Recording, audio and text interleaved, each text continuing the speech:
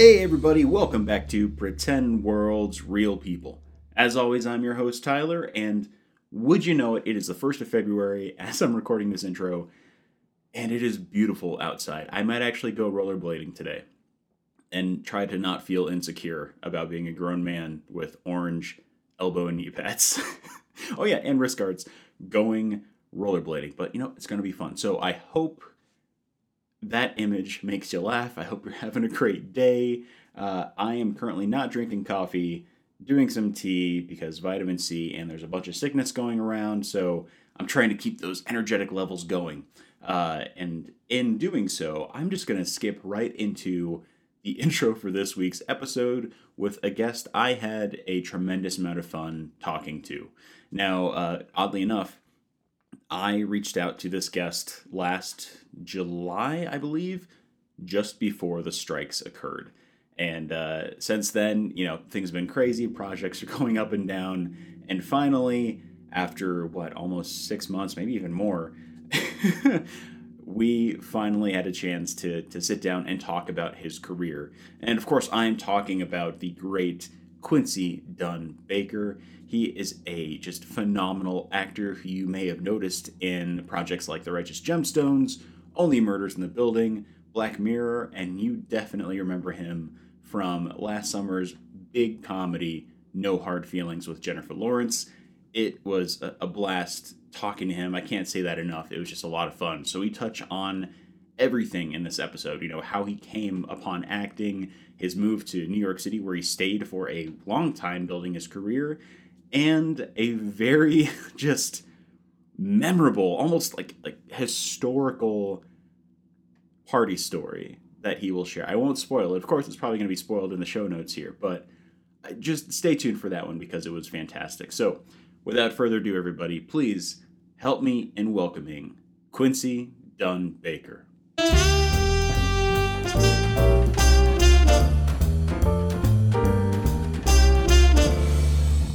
Yeah, my name's Quincy Dunn-Baker. I am an actor, voiceover guy, dog dad, and yeah, I think that's it. A lot of people have a lot more of those than I do, so I'm a little jealous. But yeah, just actor and do some voiceover stuff. Surprisingly, well, I guess not even surprisingly, most of the time when somebody hears dog parent or pet parent, that's all we focus on, for feedback afterwards. So I got asked. I'm a dog dad too. Oh, what nice. kind of dog do you have? We have a sheepadoodle. She's a year and 3 months old. She's pretty awesome. Holy cow. Is she just a Spitfire? Yeah, she's pretty wild. She's two pretty high energy, like working breeds. So it takes I've never seen her be like gassed. We bring her to we used to bring her to, we got her in Miami, and we used to bring her to like this dog daycare down there, and they would be like, Birdie has a lot of energy. We had to grab her and put her in a crate to make her chill because like every dog was asleep and she wouldn't stop. So she's like insatiable when she gets around other dogs and has like unlimited energy, but she's also learned to like get in the biorhythm of our house and chill out a bit. But she is not chill for sure. Yeah. I'm curious because I have an 11-year-old Aussie. Oh, wow. Who he's slowed down a little bit, but he's still a nuisance in the house right after he eats food. He's just like really energetic. How long did it take for you guys to like adjust your pupper to, hey, this is bedtime? We're not gonna.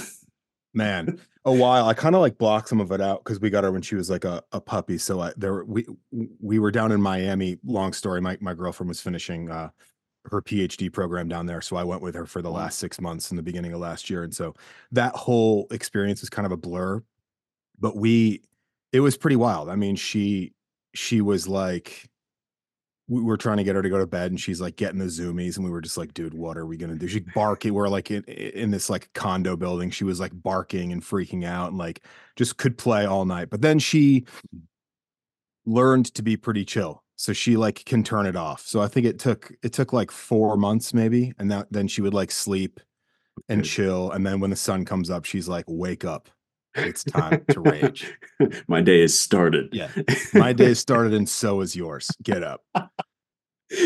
Dude, I Did you love it. get did you get your dog when she was a puppy? Have you had her for 11 years? No, so I met my long story short as well. I met my girlfriend tail end of 2019, and at that point, our dog's name was Finnegan. He's 7 years old. I think he was just about seven. And I had had dogs before, but he's one I just fell in love with. But he's the biggest asshole on the planet, man. Just Yeah. know he's not a snuggly Aussie at all, but he has his moments. Yeah. So I've been in his life for, about 4-ish years or so, and I've just kind of taken over that dog dad label. Yeah. It's funny. We made a joke about it. It was at a callback. I was with a bunch of friends.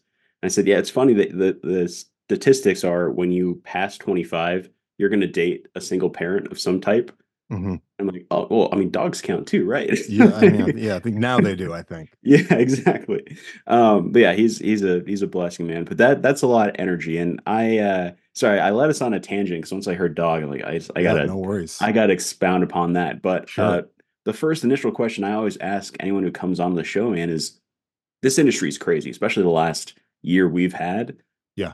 I just always want to know, like, why this career? Why did you Hmm. dive into the performing arts, into entertainment? What drew you to it? Interesting. I think I had it took a lot of convincing, to be honest. Like everybody's got a story about how they got into it. And, I think for me, like I grew up in a small town in Middlebury, Vermont, and I never considered acting a possibility. I didn't even know what it was. I had no models for doing that. I thought like actors were like from a farm underneath the like Hollywood sign. I had no idea like what I was even watching when I was like watching people act. And um to try to make a long story short, I was like not a very good student in like ever, but in high school I got in trouble a bunch and I was like the class clown. And my brother was dating this teacher's daughter and she sort of knew me peripherally, and I got sent to detention when I was like a junior or sophomore junior in high school. And it was just her there, and she was like, all right, asshole, you can either like sit here and just like be at detention, or I'm like taking you down to this place because you're like, I'm just like gonna you just go follow me basically to this like room in the vocational center. And I was like, what, dude? Like, what are you talking about? So we like walked down this long ass hall. I don't think I'd ever even been in this like wing of my high school where it was like the auto shop, the wood shop, the fucking like, sorry, can I swear? No, you could go. Yeah, for sure. Okay, cool. That's all whole part of my vocabulary. So we're like walking down, and I was like, this is where am I going? And she takes me to this place called ART, which was like this little like program for kids from like multiple counties around Middlebury, Vermont. And it was like a little arts like program. You got like a writing credit, an elective credit, and some other thing that I needed. I was like, dude, this can be like a great little like fuck off class for me. So I get there, and she opens the door, and there was like 8 kids making paper mache masks. And I was like, bro, no, no, no, dude. And she introduced me to these two people, Candace and Steve, and they ran this like as close as you could get to like a little acting, little artsy, like tribe of misfit kids. And I was like, this is super weird. I don't even know what I'm doing. So I talked to these people, and they were like, I learned kind of what it was. I'm already like, I've totally bored myself telling this story. But uh essentially it was like a little theater like group in the back corner of the vocational center of my high school. And it was my junior year, I think. And then I had sort of talked to these teachers, and it seemed cool. There were like pretty girls in it. It seemed like I could like escape just going to regular class. And I applied to be in this program in my senior year. I was, and we like wrote one acts. We like did skits. We like made paper mache masks. I wore like clothes from a trunk. It was totally like small town theater camp weird thing. And at the time, I was the captain of my hockey team.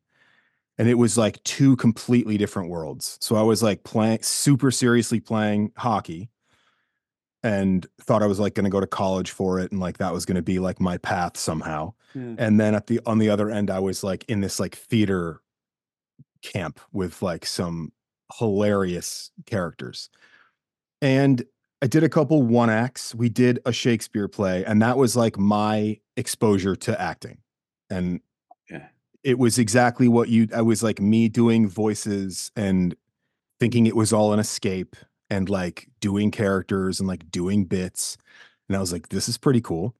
And then um, it came time to like figure out if we wanted to go to like audition for schools. And the guy that taught the program, Steve, had gone to acting school at North Carolina School of the Arts.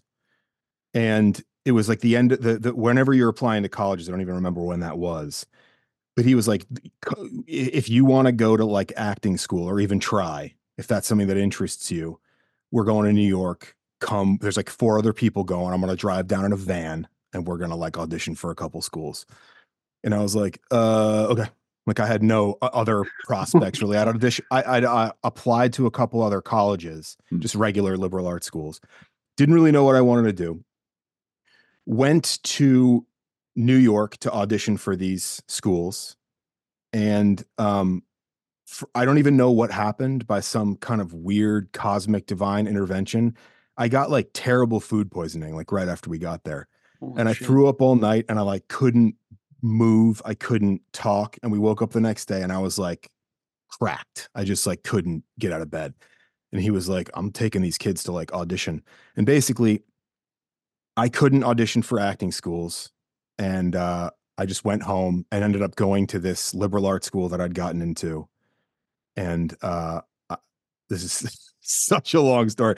And I went to this liberal arts school and I got mono. And I came home for 3 months because I was super sick. There's so many stories of me.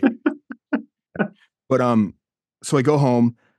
Um, I hadn't liked being at this college. It didn't really make much sense. I didn't really know what I was doing there. I felt like I was just sort of a placeholder in my life.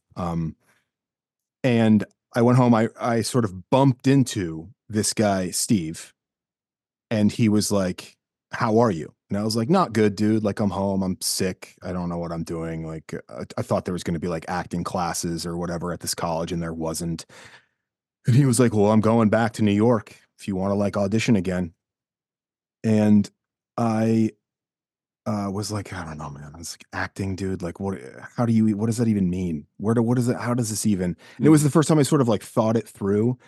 And I was like, this just sounds like so hard and weird. And I don't know anything. I've never even like done a play. And he was like, but you're like good, dude. You're like good at this. You have like something. You seem to enjoy it. And I remember later that week, I went fishing with my dad. And I was like, like pretty sick and weak and like sad. And I was in this fishing boat with my dad. And he was like, what are you going to do? And I was like, I don't know. And he was like, you should go to acting school. And if you don't like it, like we'll come get you. And if you don't want to do it, we'll figure it out. And I think that convo with him made me be like, it took a little pressure off and made me feel like it wasn't like the rest of my life wasn't going to be like this crazy, weird journey towards whatever acting was going to be.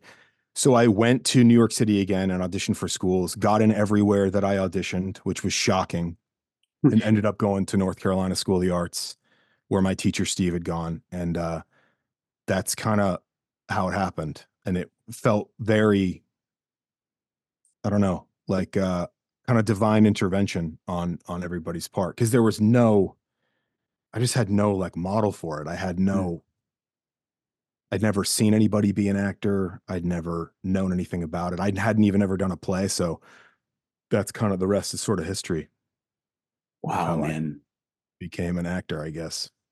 Well, it's a very interesting story too, because it seems like every time maybe you were going in too early, or way too green for yourself, something in your body was like, no, no, no, let's give him Maybe. mono.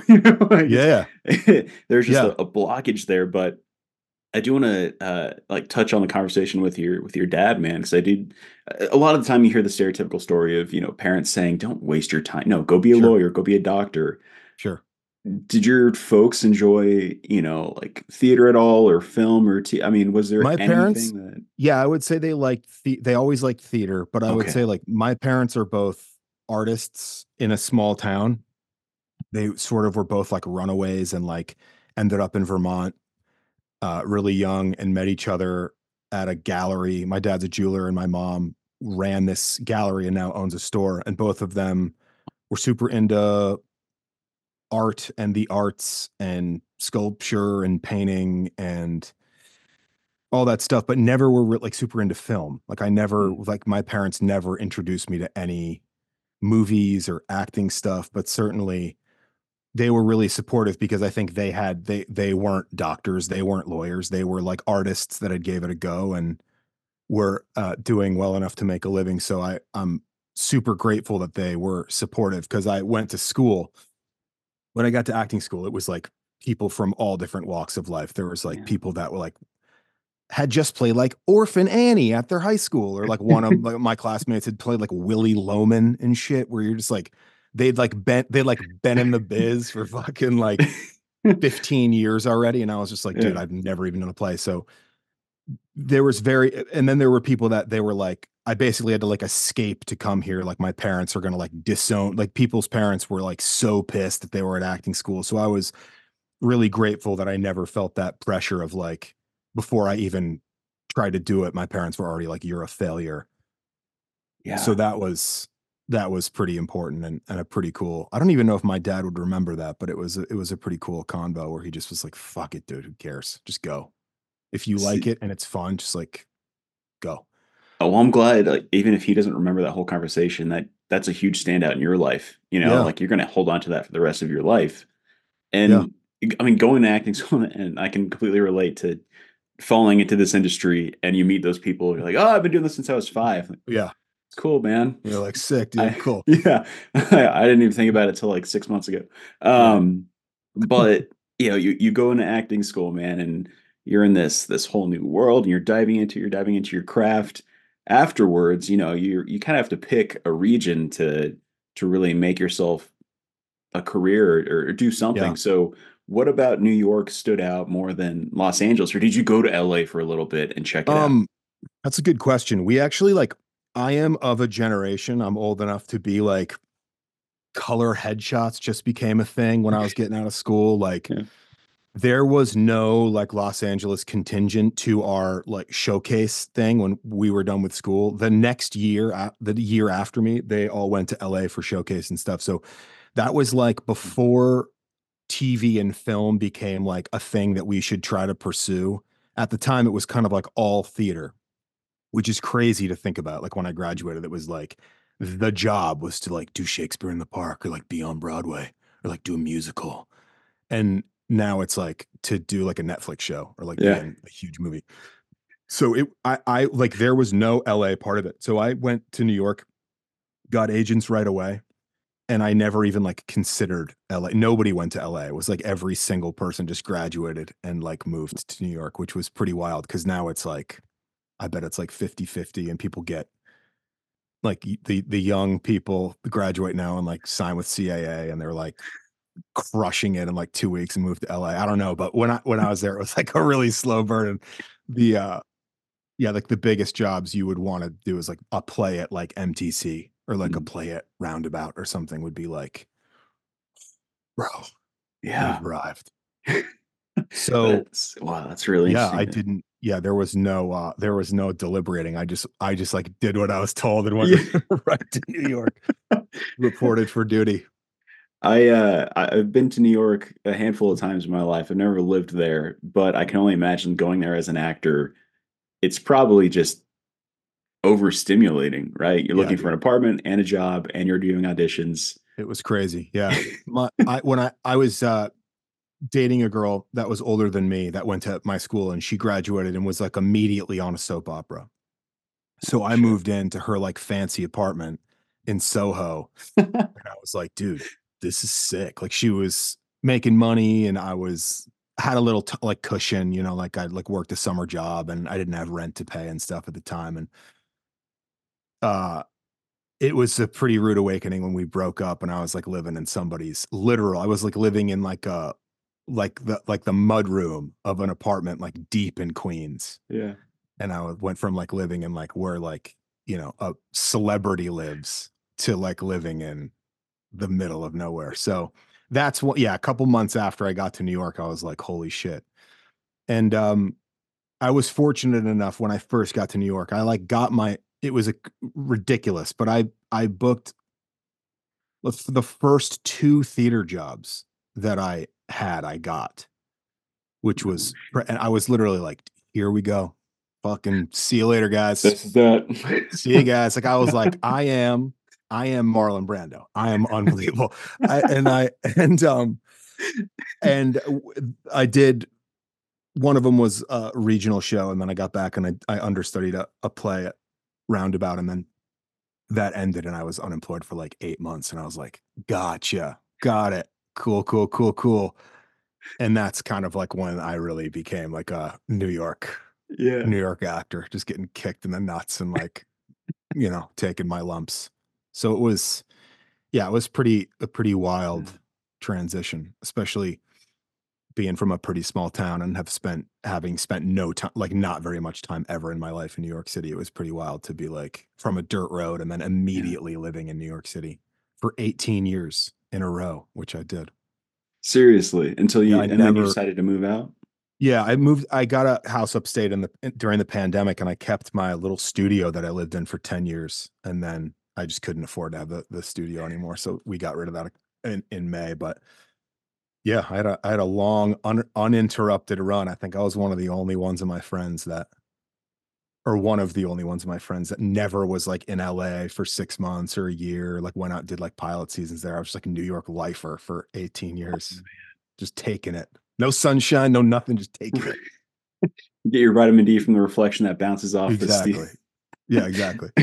Well, that's I'll admit I fell down a rabbit hole the last few weeks watching like New York apartment tours just to show like one how expensive and how ridiculous Sure. they are. How much you don't want to be there. Exactly, like how much is it? 8 9.95. Right. What for a two bed? Yeah. Okay. Um it's just insane. So when you have those periods of, I'm not booking anything, I'm auditioning like crazy, nothing's happening.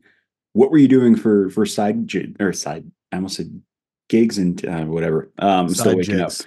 Side jigs. Yeah. Those Dude, side jigs. I had a lot. I in my 20s I bartended catering gigs a bunch.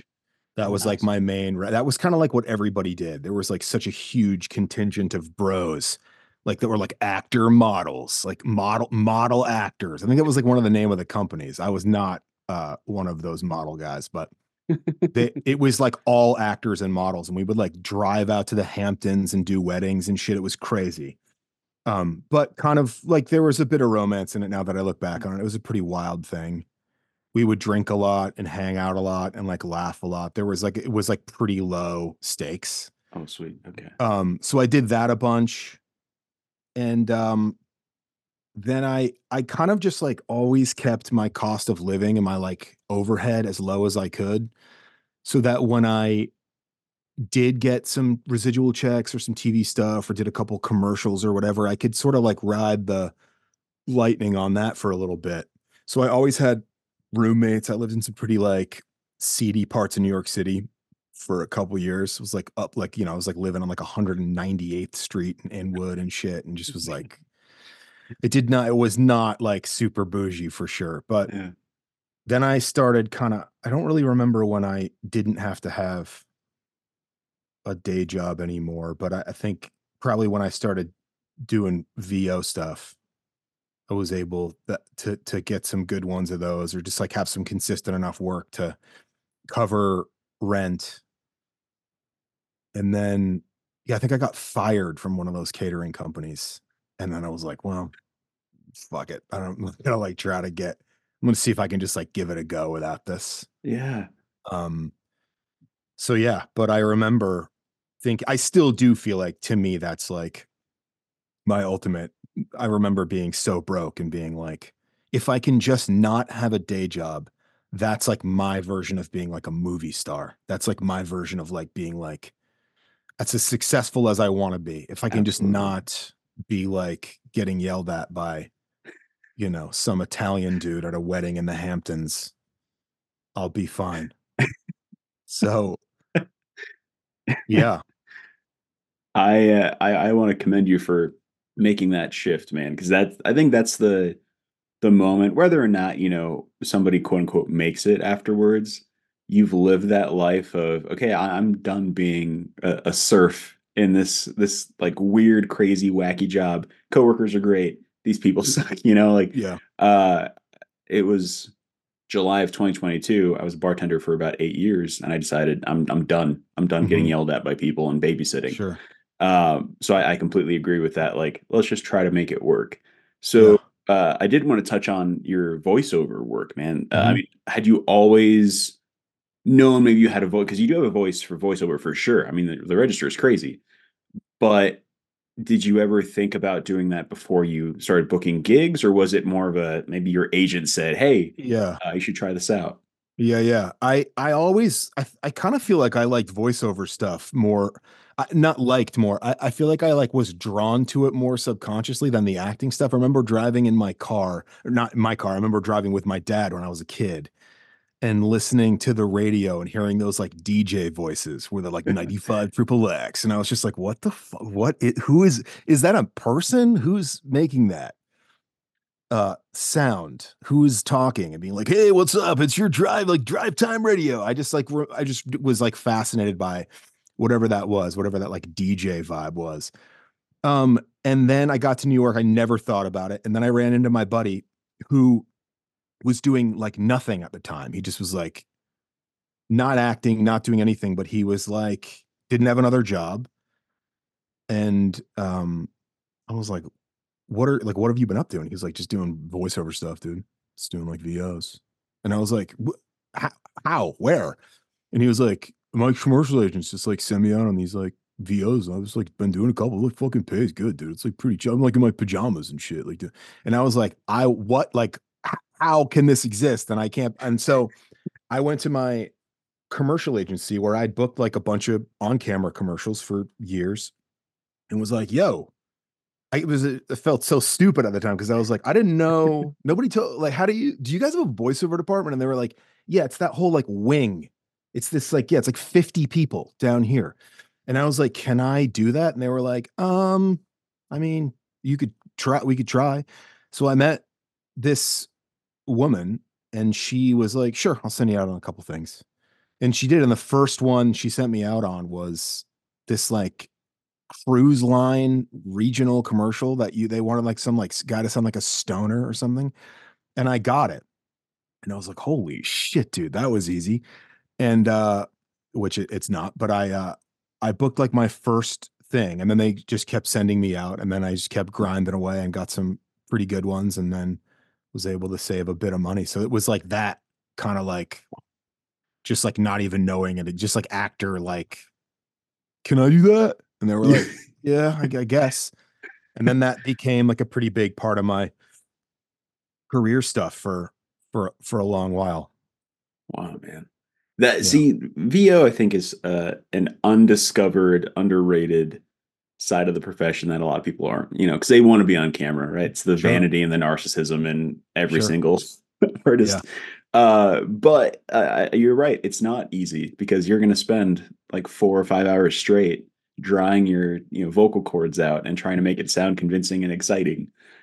So like right where you are now, or is this like your booth, or is this just yeah. your computer desk? This is our bedroom in here, but yeah, this is my little microphone and booth and stuff. I got some other shit that you can't see in here, but yeah, That's this is where I've awesome. been doing stuff from home for years. So yeah, it doesn't, I mean, that everything obviously, like the rest of the industry, everything like completely turned upside down. So I used to be like schlepping from thing to thing and bookings and auditions, and it was all these like massive, crazy, beautiful VO studios in New York. And now it's like my dresser and our bed, and sometimes my dog is just like sleeping right there, and I'm doing auditions and stuff. So it's everybody has different opinions about it, and Mhm. everybody has different experiences with it. But the work from home stuff has been a lifesaver for me because I get to live in a beautiful place that I love that makes me Yeah. feel calm instead of makes me feel crazy. So that's been good. But I remember in the strike, people were like, you know, no more self tapes. Like I want to be in the room for everything, which to a certain extent, there's parts of that I agree with. But Yeah. for me, I'm like, "Eesh, I you could please let me keep self taping, or I'll be in trouble. I'll be riding the train a lot down to the city." Well, the self-tape thing is God, I feel like half of the people I know and I work with, yeah, they wanna be in person again. Yeah, I personally love self-tapes. What do same. you I mean, when you first started doing I mean, well, actually, no, when did you start doing self-tapes? Was that during the pandemic or in New York? Did you guys have a chance to do self-tapes there as well, even though there's, like, Yeah, minimal room? I made a bunch of self tapes before the pandemic. My agency had a really beautiful taping room. It was so awesome. They had like Oh, a nice. sound. I'm talking about it like they don't have it anymore. We just don't use it anymore. But they had this amazing, like brand new state of the art taping room that was so like bougie to tape in, like lights you could turn off and on to like make it with different backgrounds you could pull down. It was totally soundproof. It was sick. So any chance I could, I would try to like tape in there. Um, s- uh, but I feel like the self-taping thing sort of started to happen kind of maybe 2017, 18, 19. Mhm. And I made some, but a lot of it was in person. I don't know if I ever got a self-tape before COVID. I don't think I ever, because it would just sort of go to like the ether in Yeah. LA or wherever it goes, wherever beamed into a hard drive somewhere. But yeah, I mostly just started actually really doing that in a functional way during COVID, like Oh, in my kitchen and in my house during COVID. in your kitchen? Yeah. Yeah, that's usually where I do them, Okay, standing in that's the perfect. kitchen. Yeah. Well, like after let's talk about post-strike stuff, man, because it Sure. was I'm gonna round it up to, a good 8 months or so of just like we do from the writer side and then the actor side. Post-strike, what has your experience been like? Like after New Year's going into it? Has it been really busy? Has it been kind of slow? Has it been questionable? Yeah, I would say it is probably leaned more towards kinda slow Mhm. for I would say for almost everybody I know. I think, also maybe based on, like, expectations. I think there was, like, a bit of an expectation that when the strike was over, it was gonna be, like, it was gonna, like, rain down from the skies. There's Yeah. tapes and appointments and stuff, so, um, yeah, it's been pretty slow. It's been pretty, underwhelming. I've had a couple cool things to tape for, but certainly has not been, like, this gold rush craziness. It does not seem like they were like, "Everybody back to work. Holy shit." Like, it's been, like, kinda waiting for the phone to ring a bit, but, yeah, I mean, I'm definitely glad that that resolved itself. That was it. Last year was a pretty crazy year. I Yeah. was able to work a little bit, but was, for everybody a pretty rough rough ride. It was a rough But go, man. yeah, I honestly, like, I don't know. I'm a little bit, like, up here in the middle of the woods, so I'm sure there's people that you talk to that would know, like, all of the ins and outs of why everything's the way it is, but I don't know, man. I definitely thought I was gonna be, a bit busier and, hopefully hopefully that'll happen. I mean, yeah, eh, yeah, I mean, in all fairness, I'm feeling the same thing. Uh, I had a job in December, and then after January, all my friends are saying like, "Yeah, first audition in 2024," yeah, and I'm just playing like Harry Potter World Cup yeah, with my girlfriend. Like, I don't know what's gonna happen.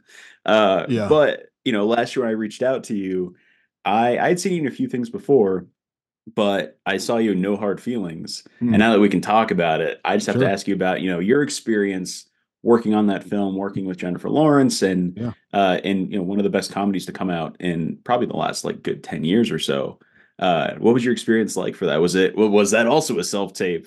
Yeah, man, that was Yeah. totally self-tape. That was from the LA office of my agency, which I don't hear from super often, so, um, that was, like, I didn't even, like, recognize the, like, name on the email.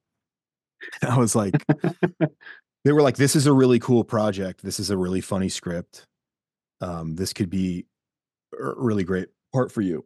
And I read it, and it was originally, I think I originally read for the Evan Moss Backrack part, the like the that Oh guy, yeah, yeah. Gary, I think his name was, yeah. And he was great, a great choice for that for sure. It was But awesome. I originally read for that, and the sides were super fun, Mhm. and I just kind of fucked around and had a good time, and um,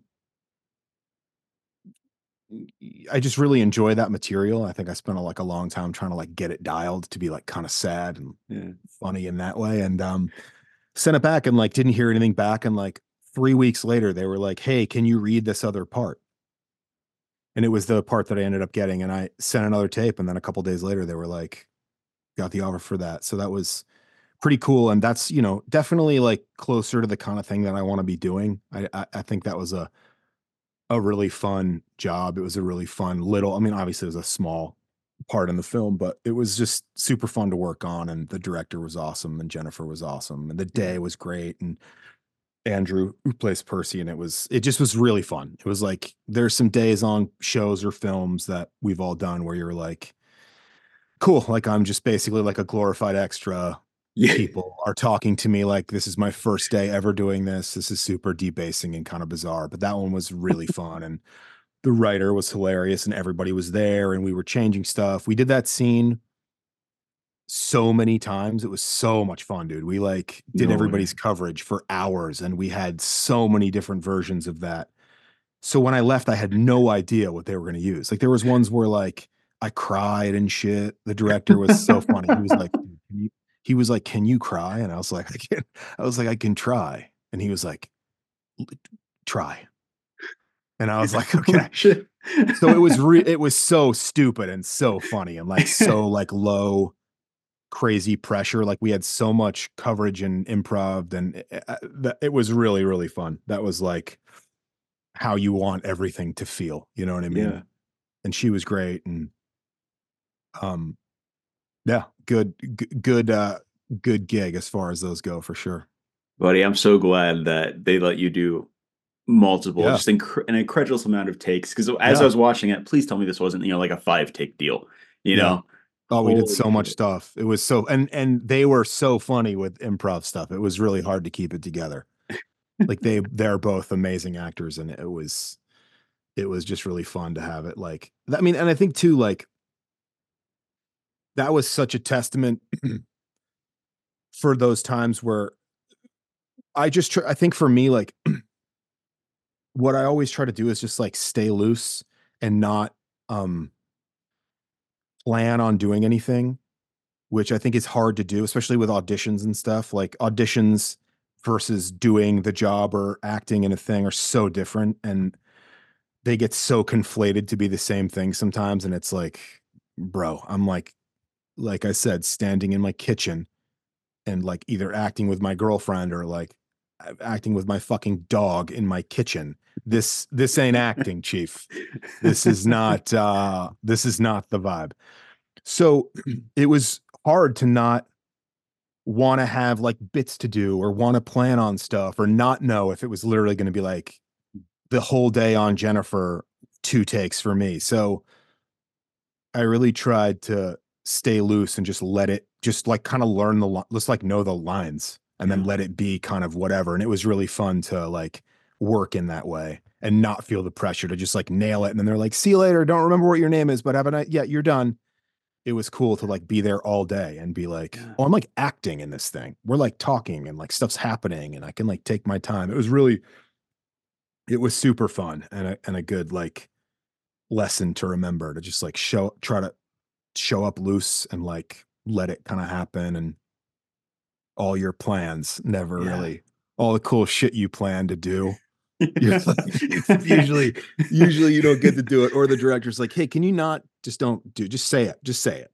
Yeah. Don't do all that this shit. They should have taken it down a little Yeah. bit, you know? We loved what Yeah. you did. Less. Yeah. You're Uh not Adam Driver. Just fucking say it. Cool. Nothing's worse than a co-star role when you do like 2 takes, you've been waiting there all day, and they say, "All right, and Yeah. that's a wrap on our Yeah. referee, and Yeah. like, Dave. And you're like, cool. Quincy. And they're like, whatever. See ya. Yeah, Yeah, sign dude. this and get out of here. Yeah. I've had Uh, plenty of those for sure. yeah, the Many of very those. like career building but thankless roles that we've all Yeah. Yeah. done for sure. Um, well, with all of that, man, with everything you've done, I am curious to see what you have for this. I always ask our guests if they have a party story that they could share. So something that has occurred or is like a Hmm. standout moment in your career that you would easily tell friends at a party. Is there anything that Hmm. comes to mind? I think so. Yeah. I one time, the only time I worked at a restaurant, I worked at this restaurant that had this big event space upstairs. And I got off this like brunch shift. And there was this huge thing they were setting up for. And I went upstairs to like hang out with this bartender named Kobe. Of course, his name was like, super cool bartender guy named Kobe. So I went upstairs and I was like having a couple like beers with him after my shift. And I was like, what's like, there was like so much stuff happening in this room. And I was like, what's going on here, man? And he was like, there's some like rap party for some movie. And I was like, interesting. So I hung out for a little bit and was just like shooting this shit with people that I knew there, like coworkers and stuff. And then all of a sudden this like party happened and I'm wearing like a t-shirt and I was like gross. Like I'm disgusting. And I'm sitting at the bar, like talking to my bartender friends, and uh, Clive Owen walks in, and I was like, "Dude, is that Clive Owen?" I still was like, I had no idea what it was. And Clive Owen like comes over and is standing next to me at the bar, and I look at him, and he looks at me, and I was like, "Holy shit, dude, that's fucking." There's like there was like a billboard of Inside Man, like out the window that I could see. It was that long ago, and I was like, "Holy shit, dude, that's that guy. Like he's so good." And these girls run up behind us and are like, "Are you? Oh, like, oh my, are you? Wait, I know who you are." And he like looked at me and I looked at him and he was like, and I, she, he, this girl yelled at me, "Do you know who is he? Who is that man?" And I looked at him and he was like, he basically was like, and I was like, "I don't know. I don't know. I don't know." And they fucked off. He ordered a drink and he was like, "Thank you." And I was like, "Yeah, yeah, no worries." And we just chatted and he was waiting for someone who was super late and we just chatted and he was like, "Do you want to come sit like over in this corner in the corner and kill time?" Because I told him I was an actor. We were talking about stuff. And so I was sitting in the corner. I was probably like 24 with Clive Owen looking at his face. And then there was like a billboard of him behind his face through this big glass window. And we just chatted. I was like really trying hard to like keep it together. And we had a really awesome conversation. And we were talking about like marriage and like acting and stuff. And it was like, it was, yeah, it was a party story that happened at a party. But I Oh remember my God. I said, what do you do? Like, is there something you always tell yourself or what do you say to yourself when you're acting or something? And he said, I always just say to myself, believe the words that are coming out of your mouth. He's like, I'm just always telling myself that. And I thought that was so cool.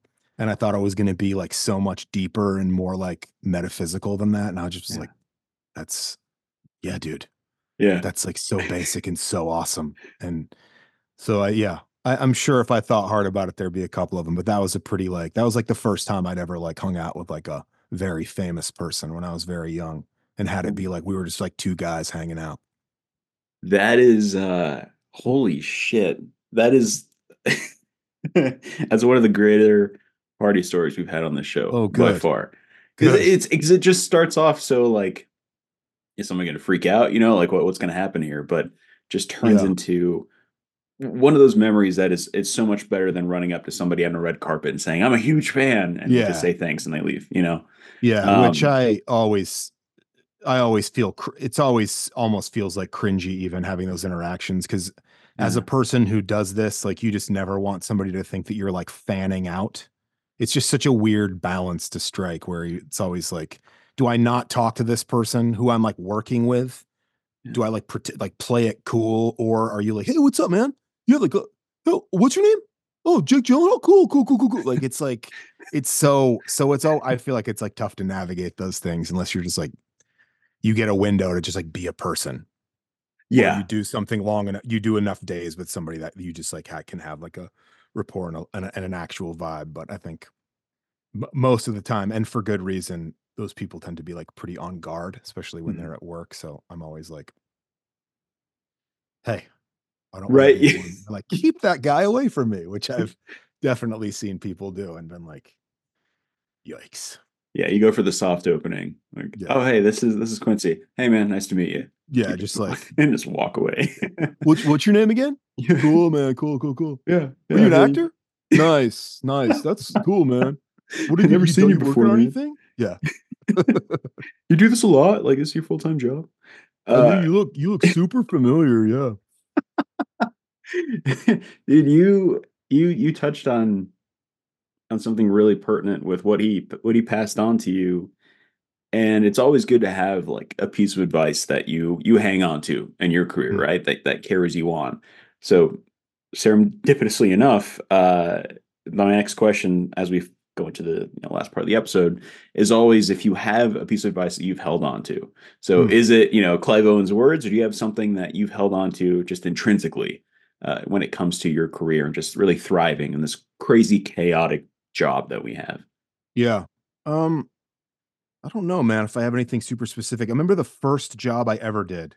Um, I played Stanley in Streetcar Named Desire, and the woman that played Blanche was this older actress who I loved, and she was such a pro, and she was so awesome, and it was like the first actress I'd ever worked with that wasn't like a kid. It wasn't like a Mm, person from acting school. It was like the yeah. first real person I ever was working with.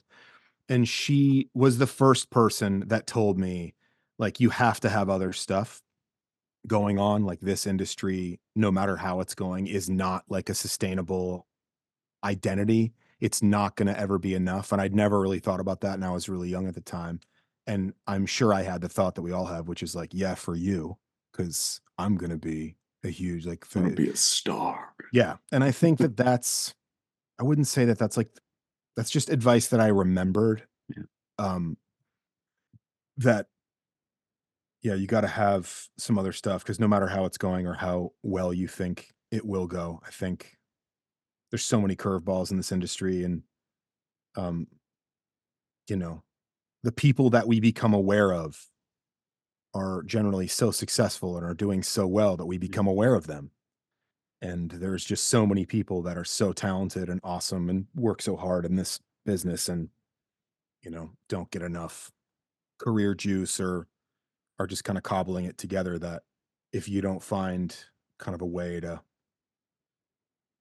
feel whole without it, it's really, really tough. And I struggle with it all the time. That's advice that I give myself all the time. That is not something that I've like figured out how to do. So I definitely think the times where, like we said, where after the strike, where I'm thinking like, all right, here we go. Like I'm gonna be like smashing HBO and Netflix tapes all day, baby. Mostly I'm hanging out with my dog, Yeah. trying to stay sane and going fishing and just, like, getting oil changes on the car and, like, normal day-to-day shit to, like, pass the time, and then, Yeah. when I do get something, it's hopefully good and right for me, and I can be excited to work on it. And hopefully it comes out of nowhere. Like you're not Yeah, even thinking about a self tape or a VO job or anything. You're living your yeah, life. So yeah, I yeah, love and that, I man. think those times it does feel like it's like I mean, I think some of the yeah, it's like anything else. It's like Mhm. with dating people, with making friends with people, with anything. It never feels good to be like chasing it. It never feels good to be desperate and it's so easy to feel that way. Oh God, yeah. And it's Yeah. so easy to it's like I don't know. When people are like be cool, just be cool. I've never been good at like being cool. It's So, impossible. yeah, it's impossible to Yeah. be cool. So I think yeah, it's tough, and, I think the more you can try to even fool yourself to, like, just keep believing and staying sane. Because for me, a lot of the times, I'm just, like, faking it till I make it. Right. Yeah. Yeah.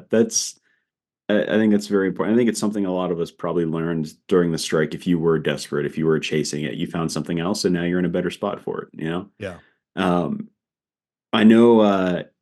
You know, right now things are crazy, and the industry is just. I feel like it's just always changing since COVID. But I do want to see if there's anything that you want to give a shout out to or you want to promote. It doesn't have to be like a movie Hmm. or a project. It could just be like a charity or something in the news or an organization you really care about. Hmm. Is there anything I could put in the show notes?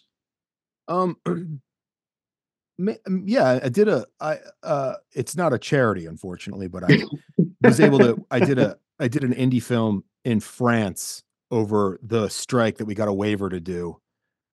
It was called The Commoner at the time. I don't know whether it's going to be called that ultimately, but that was a super fun movie with some really cool people. And yeah, I did that, and hopefully that'll come out and do well, and people will see it and people will like it. But yeah, that's kind of the only thing I've got in the pipe there. Hey, Pike? Pipe? I don't know. Pike? is it? Up Yeah, is down the it pike? pipeline? I think maybe it's down the pike, I think is Somebody what said down the pike, and it yeah, ended up and being a you were like, Mandela "That's effect. wrong." Yeah, I'm Yeah, like, no, it's down the pipe, you moron. yeah, it's one of those I feel like it should be down the pipe, but it might be down the pike. But we'll find out when we get Yeah. roasted. At some point we'll hear it. Dude, I have one more thing we Yeah, do man. before the end of the show, but I just want to say Sure. like, for those of you who are listening, I contacted Quincy like last June or July. The strike happened, and we've been waiting months to do this, so it's been a pleasure, just chatting with you, learning more about you in my end of the U.S. at least a very early morning as I'm still trying to get my bearings. Yeah, yeah. But it's been great, man. I just want to say like thank you first and foremost for coming on the show. This has been Yeah, of awesome. course. Thanks for Uh, having me, man. I appreciate it. oh yeah, Good to chat for sure. The show's cool. I listened to a bunch of episodes when we were on some long road trips, and so oh, glad to be a sweet. part of it for sure. Yeah. That's always it's always nice to hear, but the critic in me is like, don't listen to that shit. Just just do your own interview. Um no man, I really appreciate it. Like sincerely, this has been great. And hopefully like down the pike, we can have you back on the show. Yeah, I'd love to. I would eventually want to go on the road and start doing this, live. So if I'm ever Yeah, up in that'd New be cool. York, hit you up. Yeah, But that'd be cool. last thing we have, man, is an awkward goodbye. So one of my favorite movies is Wayne's World, and I love the scene where I'm not sure. Have you seen it? Yeah, of course. Yeah, and Garth like shuts down because Wayne leaves, and he's just kind of freaking out in front of the cameras. Uh-huh. That is the sort of like basic point of our awkward goodbye. So I'm just going to do Uh-huh. a silent 3, 2, 1. I want to point to you. Just give us your best verbal and visual awkward goodbye, and we'll end it on there. Does that sound Sounds fun? good. Yeah, yeah. All right, good. So here we go, man. In 3, 2. Sh- I'll call you. You got my you got my email and stuff. You can call me whenever you want. Are you still fucking he left. All right. Okay. That was fun. Well, there you have it, everybody. I just want to thank Quincy for coming on the show. It was just so much fun. And if all of you really enjoyed this episode or just enjoy this podcast, please leave us a 5-star review on Apple Podcasts or wherever you listen to your podcasts. It only helps the show grow to accrue more guests and more listeners around the world. So until next time, everybody, have a great day, and I will see you in 5.